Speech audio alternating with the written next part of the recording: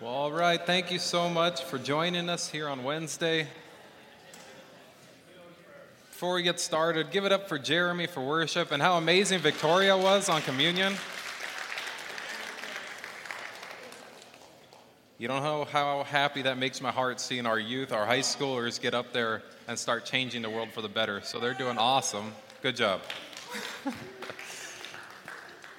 But we're so thankful you're here. It's going to be a fun night. We're not talking about the most uplifting passages, but we're still going to make something of it because everything is important about God's Word, and that's going to be exciting to go through. So, if you didn't know, tomorrow's Valentine's Day.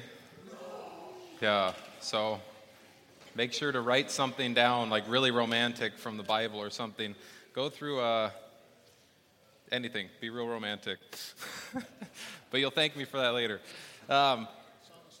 Yeah, there you go. Song of Songs. So what we're going to do is we're going to finish out chapter 15. We're about the midway point to the Gospel of John. What we do is we break this down bit by bit and explore the context of what we're going through, what it meant at the time of the scriptures we're going through. So we're going through something tough. Tonight we're going to be talking about a word that we've all experienced at one point or another in our lives. Tonight we're going to be talking about hate. Now, hate is a strong word. It's one of those words that comes with a lot of mixed emotions with it. There's a lot of things that walk around that you know that you associate with hate right away. When you use a word such as strong as hate, you know you're trying to hurt someone by using those words. It's such a deep emotion that could mean hatred, it could mean irritability, it could mean hostile, it mean you could be angered. Hate's not always associated with something good. A lot of times you say you hate someone, you just have so much pent-up anger behind you, so much that you want to get off your chest. I mean, we use hate every single day sometimes. We don't really mean certain things behind it, like, oh, I hate going to school, I hate going to work. And we don't really throw that much meaning behind it. I hate going to church. If you say that, you're in trouble. That was a test. We say these things just throwing it around. Oh, I hate waking up early. Yeah, we get that. But this is a different kind of actually putting some emotion behind it. I remember back when I was younger, and I remember hanging out with a few people. And this one person, I did something wrong to. I was on the wrong end. I was completely in the wrong, and I knew it. And that person knew I did something wrong, but they ate it. They were like, I'm not going to say anything about it. So whenever that person saw me, if I was hanging out with my friends or laughing, inside they were like, oh, I hate Dustin so much for what he did. If I was just walking down the street, minding my own business, I hate Dustin. The irritability was going sky high. There was such a resentment down in their soul because of how I did something to them. Until finally, it reached a boiling point. And that person stood in front of me and very forcefully and very angrily and just with every emotion they had behind them, they said, I hate you, Dustin. And you kind of stand there in shock, like, wow, I think you mean that. And there was so much behind it. The person, starts to get a tear going down. I'm shook. Like, what am I supposed to do right now? I feel bad because I know that I was in the wrong. I know that I did something to hurt someone. I knew that I needed to be called out for it. So then I walked around with a little bit of shame, a little bit of disgust in myself. I hated to be called out. At that moment, I hated to be hated because I did something so wrong to someone. As we dig into our scripture tonight, we're going to learn a different way of why there is hate. And by the end of the scripture tonight, I'm hoping you're going to be on the same page with me to be excited to be hated, to love to be hated for reasons why we're going to see tonight. So if you guys are able to stand, please stand with me as we're going to read through the first 2 verses in John chapter 15. If you need a Bible, we always put Bibles out on the back table. We want you to have your Bible here with us. We also have the Bible through our Journey app. It's on the Sky Bibles. You have Bibles all over the place. There's no reason for you not to be a part of this and read it with us.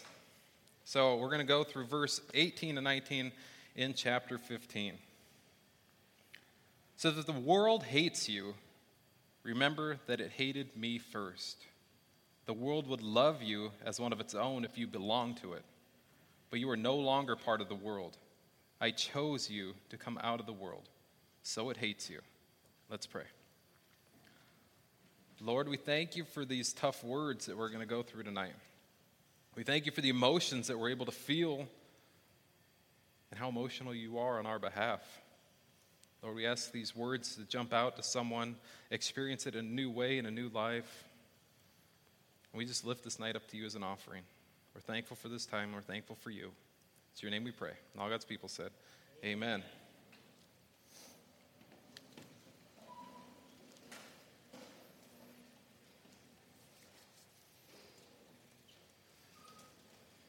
So last week, Jeff did a great job talking about a couple different images that we were going through in the middle part of chapter 15. He was focusing in on the friendships that we were forming, that Jesus actually considered the people that he's walking with his friends now. And they shared this love, a deep love between each other because they definitely cared for each other. That's the kind of friendships we need to be walking with and feeling. We need to be feeling this love together as we're going through. So we love our friends. We love our brothers and sisters in Christ. We love Jesus Christ. But where does that leave everyone else in the world? Where does that leave the world in terms of us? And it says in James chapter 4, verse 4, I'm going to bring this out from last week. It says, you adulterers, don't you realize that friendship with the world makes you an enemy of God? I say it again, if you want to be a friend of the world, you make yourself an enemy of God. So it sounds like we have a choice to make. Either we are friends to the world and be an enemy of God, or we choose Jesus Christ and go against the world, and thus be hated by the world. That's the choice that's in front of us at this moment. And it's hard for me to try to understand from the first point, reading through this, maybe you're a newer believer walking through this, of why the hate?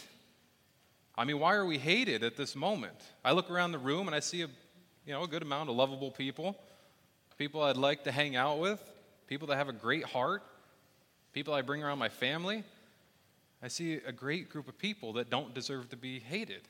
So I need to understand what this hate is. Why the heck are we being hated on? So let's try to define this reason of why people bring this hate. Why do they hate God? If you notice, necessarily, a lot of people don't openly say, I hate God. It's they hate these laws and these rules and these principles of godly views that actually gets on their nerves, and they hate him. They resent his existence and what he stands for. They despise the fact that God who exists is holy, so all of mankind is now being held accountable for their actions. We would rather have one of those holy parents that would turn a blind eye whenever we sin or do something wrong, where we don't have to be held accountable anymore. We don't like being shamed upon. We don't like feeling bad about ourselves. So they dislike God. They're irritated and frustrated that they're told that God has authority over the decisions in their life. They don't want to be told that drunkenness is forbidden, that things outside of marriage are not smiled upon. They don't want to hear about hell. They don't want to hear about us lifting up other people and worshiping them as idols. They cringe at the suggestion that they are not the final authority in their lives. They get angry when they are informed that they're not the ones with the say for what they get to do. And they get angry when they're informed that the only way that we can get reconciled with God is through His Son, Jesus Christ. This is where the hate arises. The world would rather set its own agenda and its own rules. We would rather set up other people that we can look up to and worship than spend the time worshiping our God. They want to pass laws that keep Jesus out of as many places as possible, whether it's schools, hospitals. The world wants to keep Jesus out. And the more and more that happens, the more and more we see things slipping through the cracks where these ideas and these laws just seem normal that are anti-Jesus. This is what people don't want to deal with. So if the world hates you, the important thing to know is that you're doing the right thing. Because it says in the scripture that the world first hated Jesus. We chose Jesus and Jesus chose us. And there's no better place, there's no better people, there's no better person that I want to spend my life with than Jesus Christ. And being in a group of hated misfits than all of us here. This is such an uplifting Valentine's message.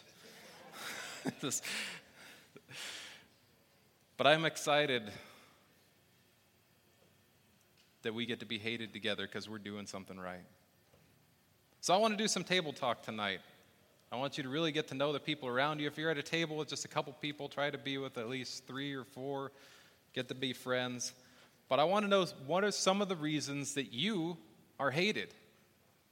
Share the good that you've done recently. And this is talking about some of the good things you've done in your lifetime, in the past week, the past month, if you're part of a Bible study, if you're here.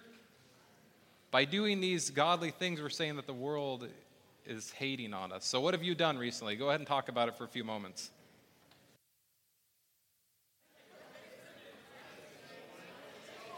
I think this is a good talking point.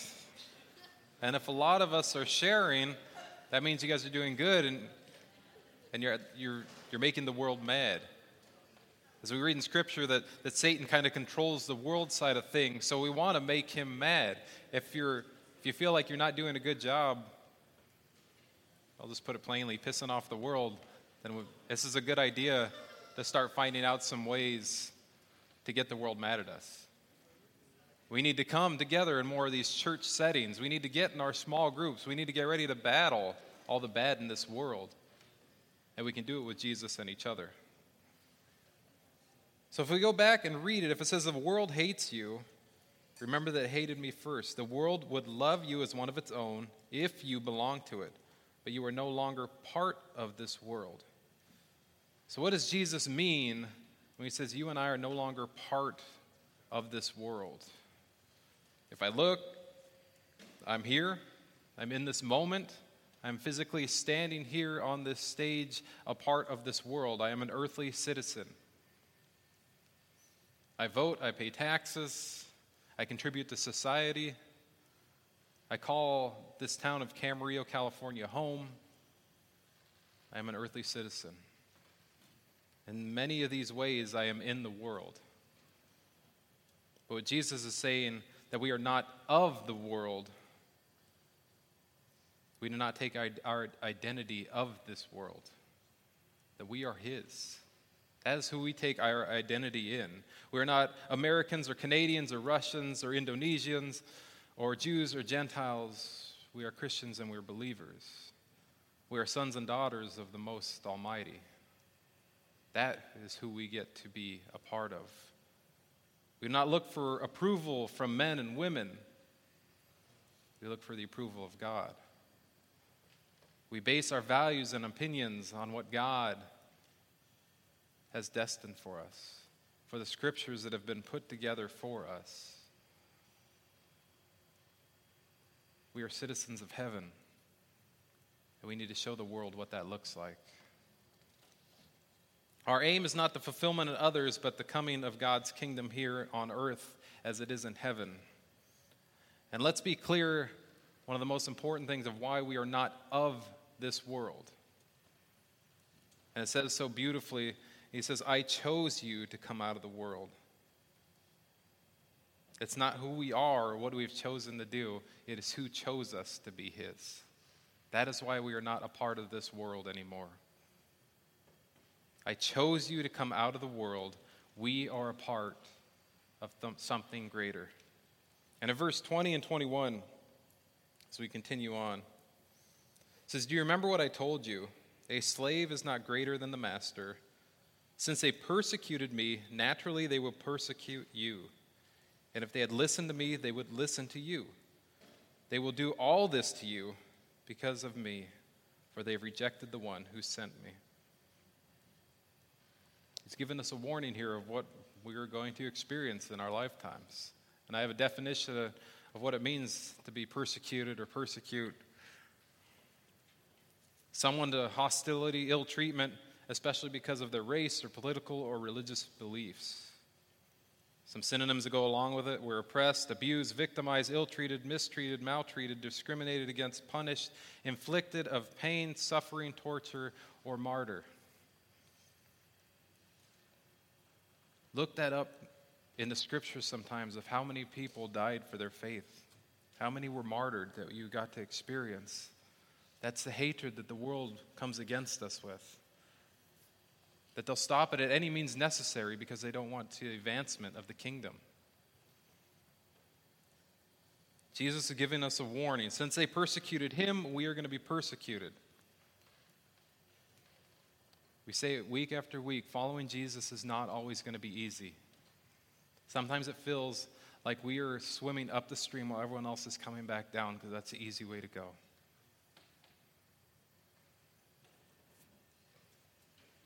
We get kicked out of some circles. We have to change our friends. Sometimes it seems like a very tough road,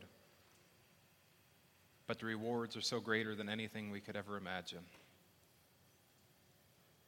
By others rejecting God, they have turned away from the greatest gift that they could ever receive. By shutting out the moral codes and laws of God, they have instead cast themselves away from the goodness that they could experience. They've rejected him, turned away from his teachings, and chosen their own path. In verse 22 through 24, it says, they would not be guilty if I had not come and spoken to them. But now they have no excuse for their sin. Anyone who hates me also hates my Father. If I hadn't done such miraculous signs among them that no one else could do, they would not be guilty. But as it is, they have seen everything I did, yet they still hate me and my Father. Another reason why people hate God and in turn hate us is because they don't want the sin to be brought out in their lives, out in front of others. They don't want to be exposed for who they are. To pull the covers off of what they think that we are actually keeping from God, even though he's able to be watchful all the time. In verse 23, it says they have no excuse for their sin. They can't claim ignorance to what's going on around them. They can't say the reason that they sin or the reason they're okay with this is because no one ever told them these things. They can't pull that kid card where like telling the parents, well, you didn't say I couldn't do that, so it doesn't count. They can't claim ignorance anymore to these rules. Now, Jesus said that they have been eyewitnesses to these miracles going on. We have been eyewitnesses to miracles that we've experienced in our own life. We have heard his teachings. These people here were face to face and heard him speak these words. They have chosen the world over Jesus.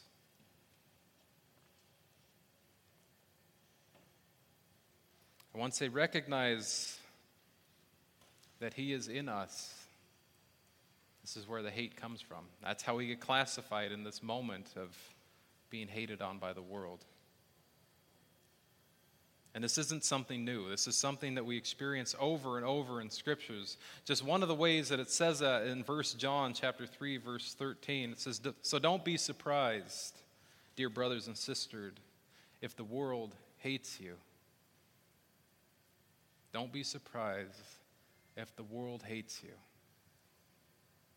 So once again, I say that I love to be hated, that this is a cause that I love to be hated for, because I am closest to the one that matters the most. The world can be a dark place, but we are the light that's going to continue moving forward with Jesus Christ. So I want to do one more table talk with us. What are some of the ways that the world is pushing Jesus to the side and ignoring his words? This is your own opinion. I'm not asking for a great political debate.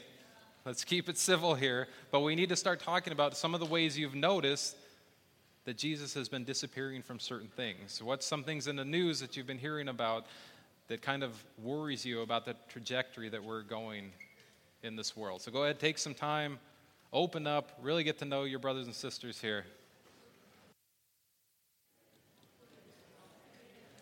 You know, besides people not wanting to be judged or uncovered or inconvenienced, there is no good reason to hate Jesus and in turn hate us. There is no good reason behind it. And that's what it says in verse 25. So this fulfills what is written in the scriptures. They hated me without cause. Without a cause. People have brought it all upon themselves. And he's talking about fulfilling the scriptures that was talked about in Psalm 69 that we're going to have up on the board. It says, those who hate me without cause outnumber the hairs on my head. Many enemies try to destroy me with lies, demanding that I give back what I didn't steal. In Psalm 69, David's in this point of grief, and he's saying that, they don't really have a reason, but there's so many people, more than the hairs on my head is how much I'm being hated on. This is how many enemies I have for no reason at all. I am having to deal with this. Jesus, we have no reason to hate Jesus, but we will always seem to be out of step with the trajectory of society. Because we don't want to appear on the wrong side of right and wrong. We don't want to accept the changing ethics of our day. We want to stand for what Jesus says is true, because his is the word is the ultimate one, and it never changes. The enemies will try to destroy us. And what Jesus is doing is warning us to get ready for this attack. Jesus is warning us of what's going to happen because he doesn't want us to face all this hatred alone. He doesn't want you thinking you're walking down the street being hated on by yourself. And that's great news for us because he's given us someone so amazing to walk with us to get ready for this as we finish out our scripture tonight in verses 26 and 27. It says, "But I will send you the advocate, the Spirit of truth. He will come to you from the Father and will testify all about me. And you must also testify about me because you have been with me from the beginning of my ministry." We're told that Jesus will send to us from the Father the Holy Spirit. I had the chance to speak about the Holy Spirit a few weeks ago. It's this advocate, a helper, someone that will continually walk with us and be there for us. Someone will pick us up at our weakest moments. Give us words to say when we need words, strength when we need strength. When the hatred of the world feels like it's going to be too much, we want to start going to what society thinks is proper. We draw on the power of the Holy Spirit that is meant to walk with us. And it is a powerful thing. We can be controlled by the Holy Spirit, not by the world. We can be controlled by this helper that was sent to us. In Romans chapter 8, verse 9, it says, "But you are not controlled by your sinful nature. You are controlled by the Spirit. If you have the Spirit of God living in you," and remember that those who do not have the Spirit of Christ living in them do not belong to him at all. With God, we've got this because we are controlled by the Spirit. When opposition to the gospel increases, we must trust that we will have a counter for it, that we will walk away from the temptations that have been put in front of us. As Christians, we become vessels to the presence of the Holy Spirit.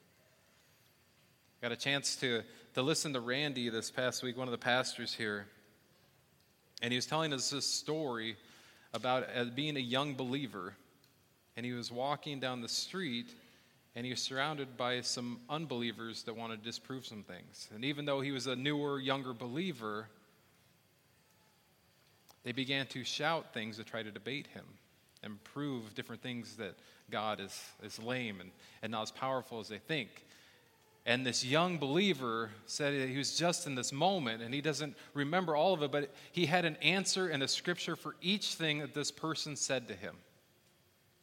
And the only answer to that is that he had the power of the Holy Spirit working through him. That the world was trying to corner him at that moment, and the Holy Spirit saw it all and worked through him. That's the power that we get to walk with one and all. And we need the Holy Spirit because of the last part of the scripture that we were going through tonight in the Gospel of John. Because in verse 27 it said, "And you must also testify about me." And you must also testify about me. It's not a maybe or when you get the chance. This is our commission moving forward. That we must go out and testify about him. We want to change the world. We say we want to go out there loving the world one person at a time. We need to start doing it because we have the tools and we've been equipped with the Holy Spirit where we can go out and do that. If we want to start changing the world, we need to take the initiative to say, us, God, we've got this. Let's bring this back to order to who it truly belongs to. So our job is to move forward telling the gospel. And don't think that you're not ready or not equipped, because you are equipped through the Holy Spirit walking through you. And I want to close going back to Psalm 69, because David's going through it here. And this is important because he's being attacked from all different angles. It's not going to be up there on the screen because I just want us to take a moment to just listen to these words, to not be distracted by anything, because this is who is watching out for us. This is who we get to talk to. When life seems like it's getting too much, when the world seems like it's caving in on us, this is what we get to look to, the scriptures. We get to look to God, the one who's going to answer it all. So I'm going to start in Psalm 69, verses 9 through 18. It says, "Passion for your house has consumed me, and the insults of those who insult you have fallen on me. When I weep and fast, they scoff at me. When I dress in burlap to show sorrow, they make fun of me. I am the favorite topic of town gossip, and the drunks sing about me. But I keep praying to you, Lord, hoping this time will show me favor in your unfailing love, O God. Answer my prayer with your sure salvation. Rescue me from the mud. Don't let me sink any deeper. Save me from those who hate me and pull me from these deep waters. Don't let the floods overwhelm me, or the deep waters swallow me, or the pit of death devour me. Answer my prayers, O Lord, for your unfailing love is wonderful. Take care of me, for your mercy is so plentiful. Don't hide from your servant. Answer me quickly, for I am in deep trouble. Come and redeem me. Free me from my enemies." The world was coming at him from all different ways, and he knew that he could call on God, and God would answer him. And when that happens, he closes it out with, "Then I will praise God's name with singing, and I will honor him with thanksgiving.